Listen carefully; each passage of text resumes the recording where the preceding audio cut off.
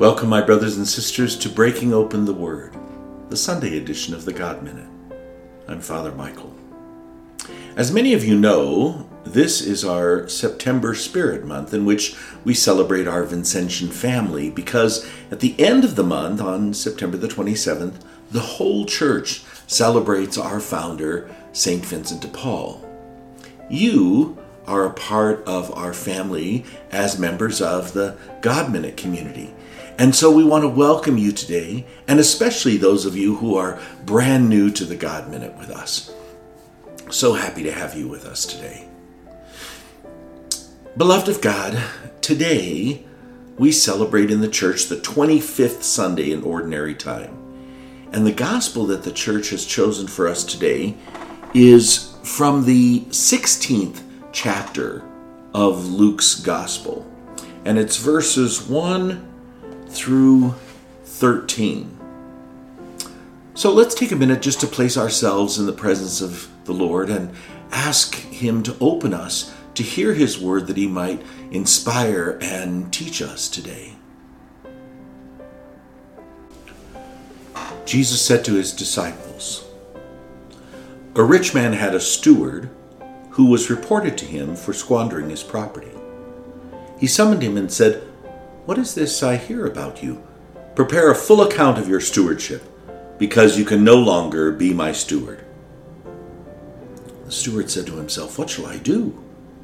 Now that my master is taking the position of steward away from me, I'm not strong enough to dig, and I'm ashamed to beg. I know what I shall do, so that when I am removed from the stewardship, they may welcome me into their homes.'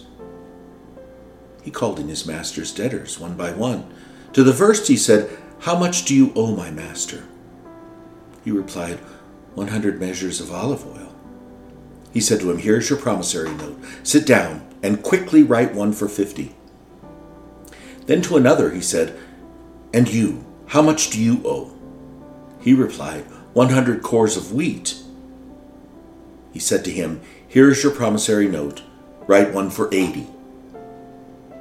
And the master commended that dishonest steward for acting prudently.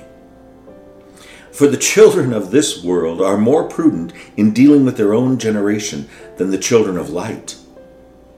I tell you, make friends for yourself with dishonest wealth, so that when it fails, you will be welcomed into eternal dwellings. The person who is trustworthy in very small matters is also trustworthy in great ones.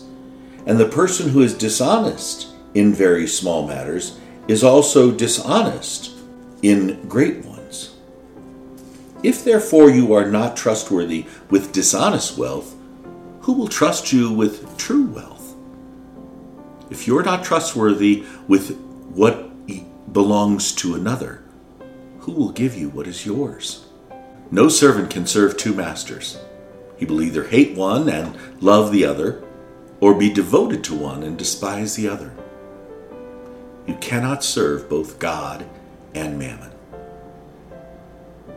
The Gospel of the Lord. Praise to you, Lord Jesus Christ.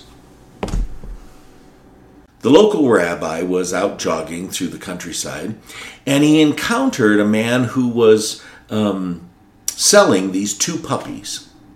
He asked the man what kind of puppies they are. And the man responded, "They're Jewish puppies, Rabbi." The rabbi thinks that this is so great that the next day he brings his wife to see these puppies for herself. He asks the man to tell his wife what kind of puppies they are. And the man replies, "They're Catholic puppies." The rabbi looked puzzled and said, "Yesterday you told me that they were Jewish puppies." "Ah," the man smiles and says, "Yesterday they were, but today they have seen the light, and a Catholic priest reserved them for himself and paid a higher price in advance." I like that. Today's gospel reminds us that we are God's stewards and that God expects faithful and prudent stewardship from us. The gospel challenges us to use our God-given talents and blessings, like wealth, wisely to attain the reward of the kingdom. The parable that Jesus shares with his disciples and with us today is rather unique, don't you think? I mean, this steward who is obviously devious and who cannot be trusted is about to get fired by his master. So what does he do? He believes that he needs some sort of backup plan, some sort of loophole in order to come out of this thing on top, particularly after he's fired. So he decides to forgive the debts of the master's debtors. Let me say that one more time. He decides to forgive the debtors of his master. In other words, he's forgiving debts that are not his to forgive. He's giving a break to people indebted to his master only to secure for himself a possible place of employment for when he is let go by his master.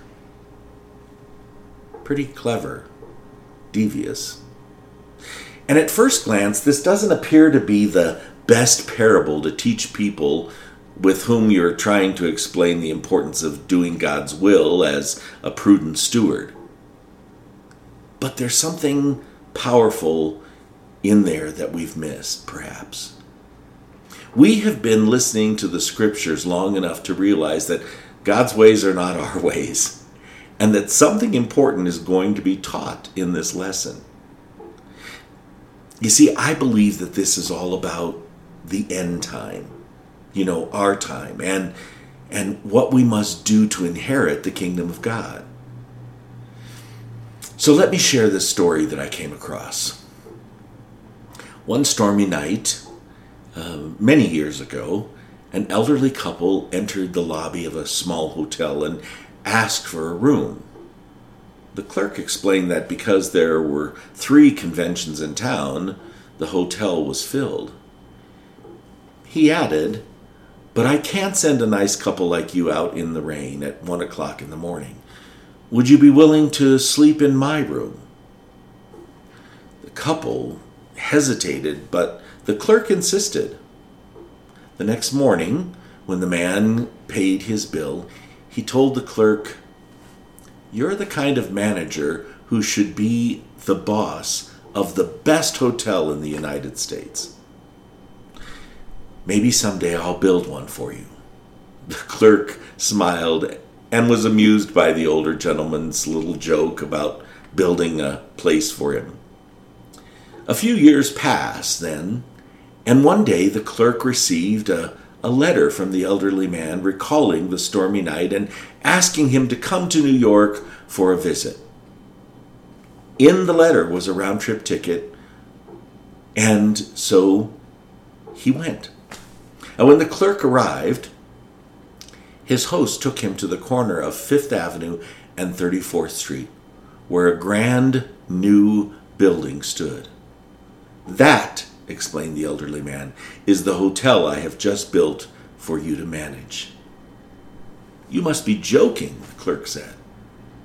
"I most assuredly am not," came the reply. Who are you?" stammered the clerk. The man answered, "My name is William Waldorf Astor. That hotel was the original Waldorf Astoria, one of the most magnificent hotels in New York. And the young clerk who became its first manager was George C. Bolt." I love that story because it reinforces today's gospel message about the prudent use of our earthly treasures, our earthly wealth, and the resources given to us by God. If we use God's loving gifts to us to love others and to help them in their need, well, then we'll inherit the reward of the kingdom. And God will be our greatest treasure. You see, in the gospel, the steward only was worried about his immediate future, but we have to be concerned with our eternal salvation. What must we do to inherit the kingdom of God? We must be stewards of God's creation and work authentically serving God and, of course, our brothers and sisters. Our actions must be in line with the values of the gospel, and our lives must reflect the example of Jesus. Everything we do, think, and say matters. I want to invite you to enter into the merciful heart of Jesus and grasp this opportunity to grow in holiness today. A chance to ready yourself more profoundly for what awaits you in God's plan. It's not too late to start preparing for our eternal life to come. May Almighty God bless you, the Father, the Son, and the Holy Spirit. Amen. Hey, before we close today, I just want to remind you that on Mondays during the month of September, we're asking you still to forward the podcast to someone with whom you'd like to share this or who've never heard the God Minute. For those who have already done this, thank you. Keep up the good work. It's making a difference, a huge difference in our community. And by the way, we also have some short invitational videos you can share. They're on our YouTube channel or through our app blog, which will take you to that channel. Feel free to forward them to your friends and family as a way to invite them to the God Minute. Also, there's still time to contact your parish to ask if we can place an invitation in your parish bulletin for the God Minute. Send the contact information to myself or Father Ron or to Lauren, and we'll make sure that they get the invitation that goes in the bulletin. Okay? And for our third week of September Spirit, on our app blog, you can provide us with one suggestion you might have to help us better the God Minute. Now you can access Father Ron's video for this week telling you all about it, and it's done in, of course, the excellence of Father Ron. So by all means, make sure you watch that. Phew!